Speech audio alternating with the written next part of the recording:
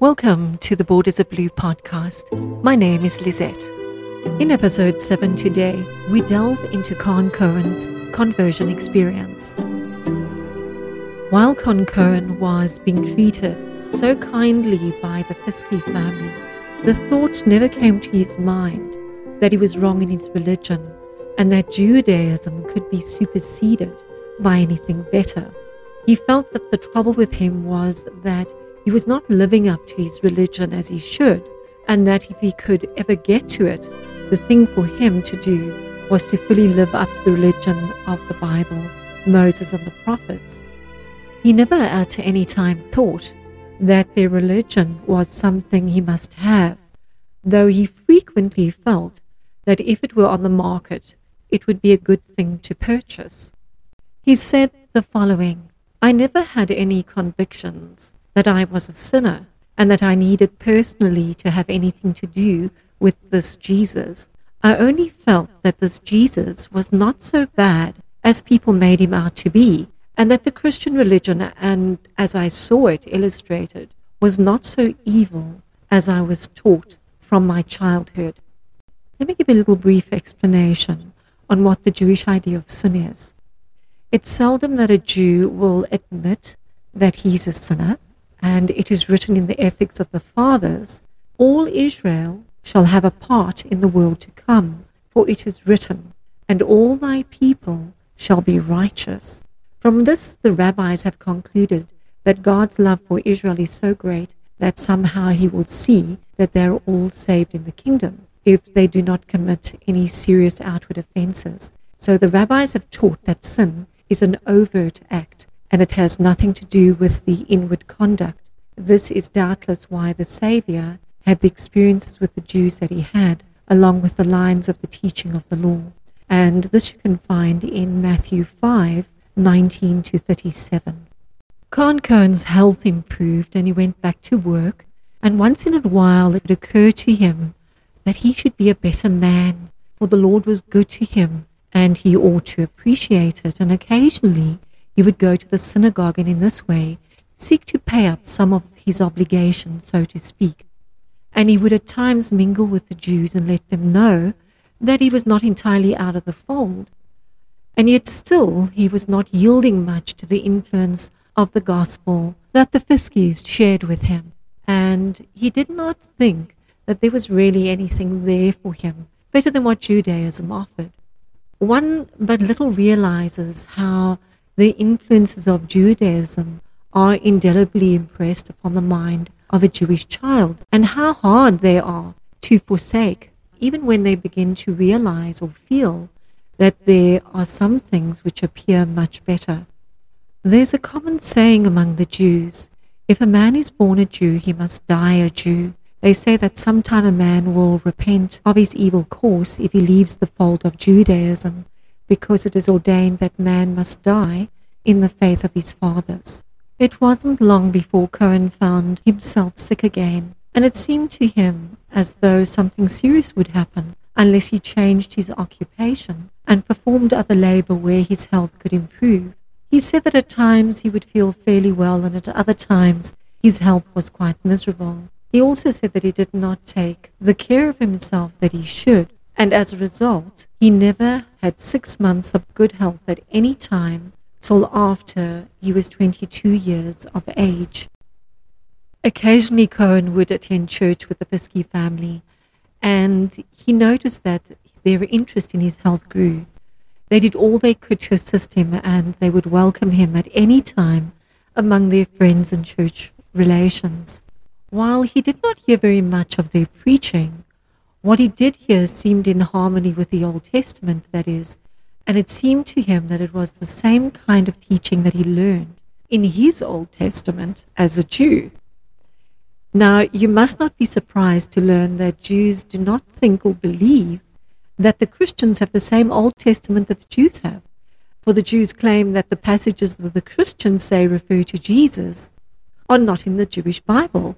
And they go on to say that the missionaries have inserted these in themselves.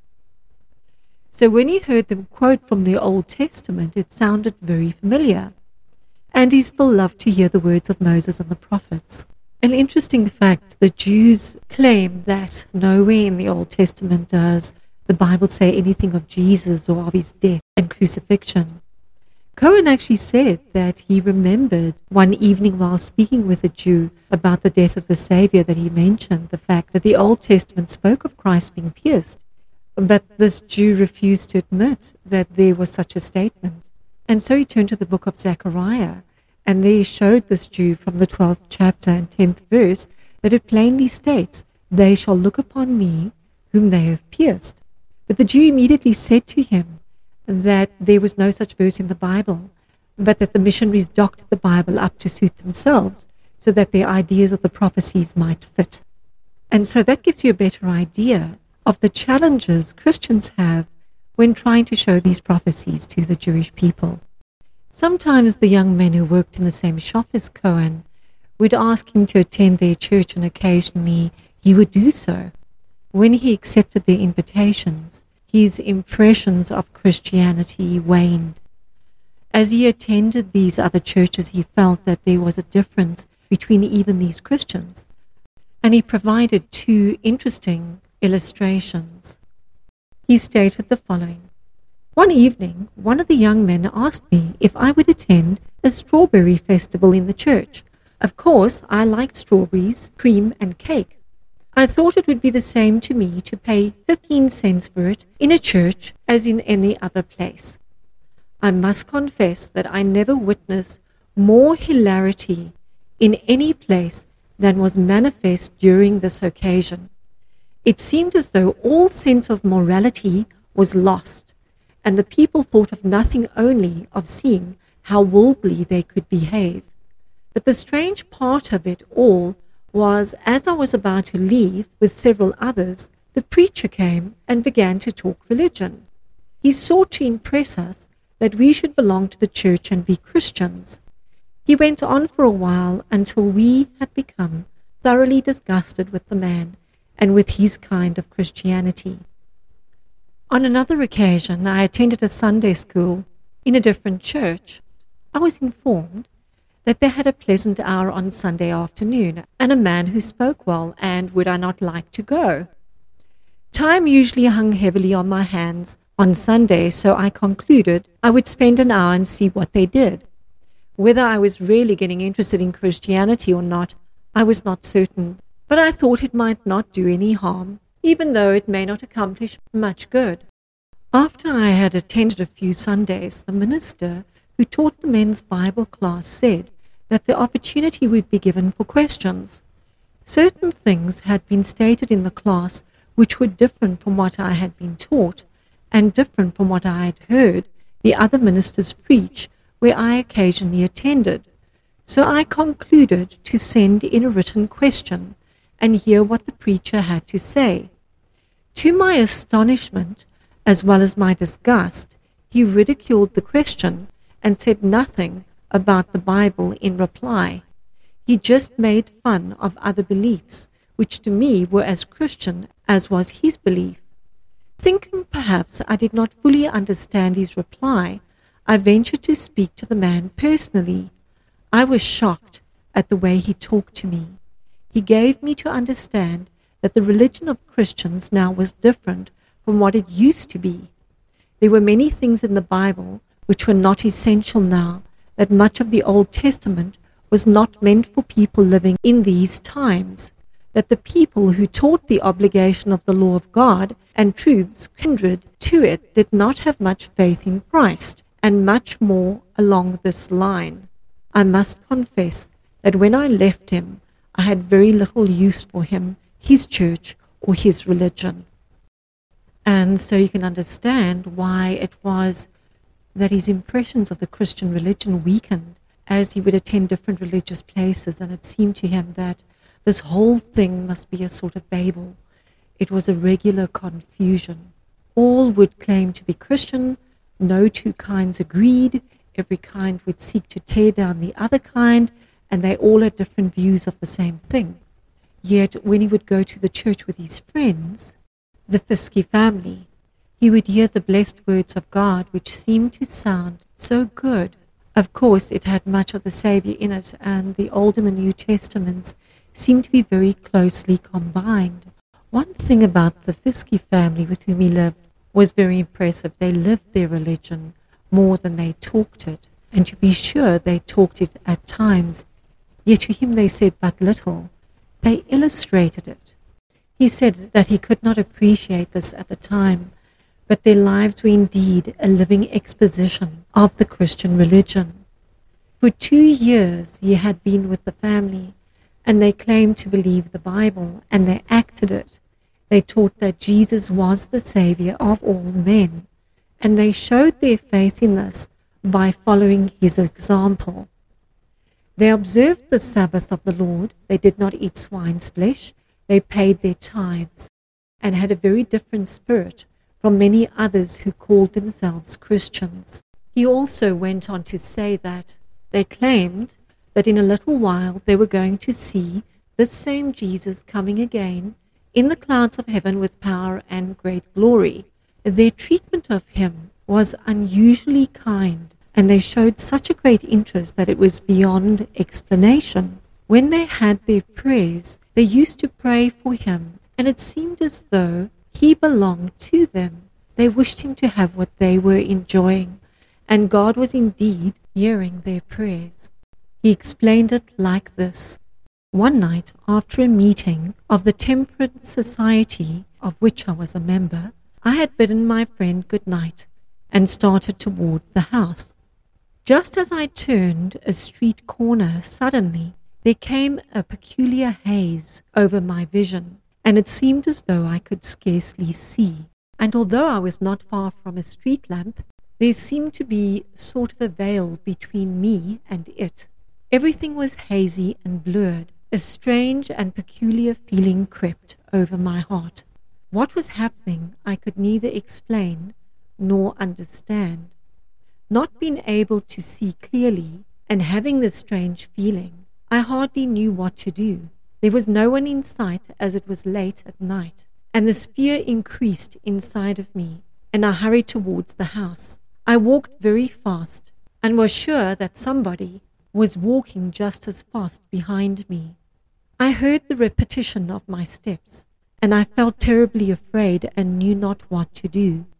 I finally decided to run, and ran with all my might. I heard these same steps going as rapidly as mine did. I was sure someone was chasing me from behind, and felt haunted from within. I reached the house, unlocked the door, and rushed to my room. When reaching my room, I went inside and hastily locked the door. I did not sleep very well that night, and could not explain what had happened. It was something new and strange. It was peculiar. No one had done anything to me. No one had said anything to me. But still, this peculiar experience had come into my life, and I could not comprehend it. I said nothing in the morning, but went to work. God, however, was preparing me for what was coming, and the Holy Spirit had already begun the work. This I learned a little while later. The next day, while at the dinner table, Mr. Fiske was telling me something about religion and what people should do. He was rather talkative this day on religious subjects, and finally turning to me, he said, "Cohen, you ought to be a Christian." And with this he stopped. No more needed to be said. I soon left the table and went to my work. All that afternoon I heard nothing save, "You ought to be a Christian." Everywhere I moved, every time I took my knife to cut the leather, from everyone I met, I could hear the words, "You ought to be a Christian." I'd never read the New Testament, knew nothing of what was in it, only what I'd heard of it occasionally. Then some said it contained one thing, and some said another. Ought I to be a Christian? That was the question. I had been repeatedly told never to have anything to do with Christianity, and while I had already learned that it was not so bad as I supposed it to be, still it was nothing for me to accept, and what had I to do with it? But this dear man had said to me, "You ought to be a Christian." It was this man, who was such a good man, whose life was so different from that of most other people that I had met, who was so kind and interested, and who had done for me all that a father could do. It was he who said, "You ought to be a Christian." I could find no fault with him. I could see no inconsistencies in his religion. He believed in the Old Testament the same as I did, but he believed in the New also. He said that I ought to be a Christian. And how the Holy Spirit did drive that statement into my soul that afternoon and into the evening. That evening I went to a class where there were some people preparing to engage in selling Christian literature. They all seemed happy and were glad that they were going to distribute the word of God, to tell people about this Jesus of Nazareth who was coming again. Nearly all through the service, the words were ringing in my ears, "You ought to be a Christian," and I could get no rest. I reached the house late that night. It being the little girl's birthday, the children had a birthday party, and some of the refreshments were saved till I returned. I seated myself at the board at about 10:20 that evening. It was a long extension table circular at one end, and I sat at one end. I had not been sitting there very long when suddenly I was seized with a peculiar feeling again. I was alone in the room, as the family had retired, save Mr. Fiske, and he was nowhere in sight. It seemed that someone was standing behind my chair and placing a load on my back. It was getting heavier and still heavier, and I felt as though it would crush me. I could hardly move. Of a sudden, I began to choke, and I could not swallow the food. I knew not what it meant. Then of a sudden I saw, on the other side of the lamp, which is about 2 feet distant from me on the table, 4 words written in letters of fire. The letters each seemed about 4 inches long, and they looked like gold. The words were, "You are a sinner." When I saw these words, a terrible feeling came upon me. What could I do? What did it mean? Here was a presentation without any hand writing it, and no one seeing it or knowing anything about it but myself. I was a sinner, these words said, and I felt as though I was. I was terribly perplexed, and I had no one to help me. Suddenly I heard a voice say to me, "Why don't you ask Mr. Fiske to pray with you?" As quickly as possible I called to him and asked him if he would pray with me. I felt as though something must be done that I might get relief. We both went on our knees, this being the first time that I had ever bowed the knee in prayer. He prayed for me and asked God to forgive my sins. When he had finished, I immediately felt that I wished to pray, and for the first time in my life, I asked God, in the name of Jesus of Nazareth, to forgive me my sins. Oh, the wonderful, the blessed, and the precious peace that came into my soul. It seemed to me as though the very light of heaven was shining in that room, and the glory of God was manifest. I could clearly see that Jesus was my Savior, that he was the one who died for my sins, that he was my own dear friend, and that he had called me to be his child. What a wonderful flood of light and happiness came into my life. I had gotten a glimpse of Jesus of Nazareth, Jesus the Christ. God had indeed called me to himself. I had found Jesus of Nazareth. I found him to be my own Messiah. I felt that I was transformed into a new world, that a new life had entered into my being. The load was gone, and it seemed to me as though I could walk on air. Oh, what a wonderful thing it was to have Jesus come into the heart. This same blessed Jesus that I was taught to hate, despise, scoff at, and ridicule was really and truly the Messiah, the Son of the living God, the Holy One of Israel, and I had never known how good he was till now.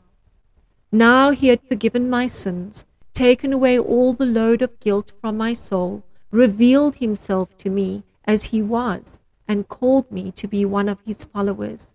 It was blessed, blessed indeed. That night was a far different one from the preceding, and I felt very happy being safe in the arm of Jesus, safe on his gentle breast. There by his love o'ershaded, sweetly my soul doth rest. He said that when he awoke the next morning, he felt that he had entered into a new life, a new experience, and a new purpose. In actual fact, a new world. The very first impression that came to him was that he must now leave the shoe business and go and tell everyone about Jesus. He had this great desire that all people must know about Christ, this wonderful and blessed Messiah, this beloved Son of the living God. As soon as he went down to breakfast, he informed Mr. Fiske and his family that he had found Jesus and that Jesus had forgiven his sins. He said to the Fiske family that he was going to sell his tools, leave the shop, and begin at once to proclaim these wonderful things that he'd learned about Jesus of Nazareth. He felt as though everyone would be only too glad to hear, just as he was, considering he had not known these things all his life. He had been taught to hate Jesus of Nazareth and felt sure that when he told the people what Jesus had done for him, how Jesus had led him through such a wonderful experience, that everyone would wish to accept him, especially those of his Jewish brethren who had been through the same experiences he had as a child. He went and gave notice to the foreman that he was going to leave his position and that he was going to go and tell other people about this wonderful Jesus he had found. He was so happy because he truly felt that he had found the pearl of great price. It was not long before the men in the factory learned that he'd become a Christian, and to let that be known in a shoe shop, well, he had to be prepared for a hard and terrible experience. But it did not make any difference to him, for he had found the Messiah, and that was all he wanted. This precious knowledge that he had been given was more than anything else to him, and he felt that he could endure anything for this wonderful Jesus. The idea of persecution or tribulation or anything of that character never entered his mind, as the Lord doubtless kept that away from him at the time. Jesus just filled his soul to overflowing and impressed him deeply how much he was loved, and that Jesus, with whom he was now becoming so acquainted, who had revealed himself to him as the Christ, the true Messiah, was his only hope, the same one that he had been hating all these years. Cohen makes an interesting statement about the Sabbath. He said, "The next Sabbath I left my work and observed the day as holy unto the Lord. How different it seemed to me from the Sabbaths that I had observed when a boy and a young man. Before I had kept it because I was taught to do so, because I was told that the Bible said so, because it was handed down from my ancestors to my people throughout the centuries. But now I kept it because Jesus was in the Sabbath. Jesus the Messiah was the Creator as well as the Savior. Now it was doubly holy. It was not only a memorial of creation, it was also a memorial of redemption. How precious its holy hours seemed, and what blessed peace was flooding my soul." Cohen went on to say that one of his first desires when he became a Christian was to know what was in the New Testament. He had become hungry for its knowledge. He immediately began to study and to compare with the Old Testament and found it to be a flood of light being poured into his soul. He could finally appreciate the truthfulness of the words of the Apostle Paul when he said that blindness had happened to Israel and that a great veil was upon their hearts which blinded their minds. When that veil, however, was removed and the heart turned to the Lord, they could see clearly the meaning of Moses and the prophets, that Jesus of Nazareth would be the one absorbing central figure. He could scarcely leave the book alone. He wanted to devour it. It seemed like a precious treasure to him. This book that had been forbidden to the Jews to even touch for those many years was the balm that was needed to open his eyes and to give him the true understanding. And so it would be with each and every Jew. For many years prior to that time, he had done little studying even in the Old Testament, and while he had still believed that it was the Word of God, he took no real time to read it. But as soon as he began to read and study the Old Testament in conjunction with the New, many things which had puzzled him as a child, as a young man, were made clear in his mind. He had found the true light, and there was no doubting it. Much as what he was ashamed before his conversion of being a Jew, he was glad that he had been a Jew and that Jesus Christ could convert a Jew. He felt and wished to tell everyone that Jesus was his Savior, that he had been a sinful Jew, a Christ hater. But now that Jesus of Nazareth had revealed himself to him and had shown him that he was able to save even him, he at once went about confessing to the people in the house that he had hidden his religion from them for the 2 years that he had been in their home, and that he had actually been reared a Jew. But then Mr. and Mrs. Fiske informed him that they had concluded this, and they seemed very happy for him for what the Lord had done for his soul. And with that, we will conclude episode 7 for today. In episode 8, Cohen tells about his going to work for the salvation of others. Look forward to being with you next time.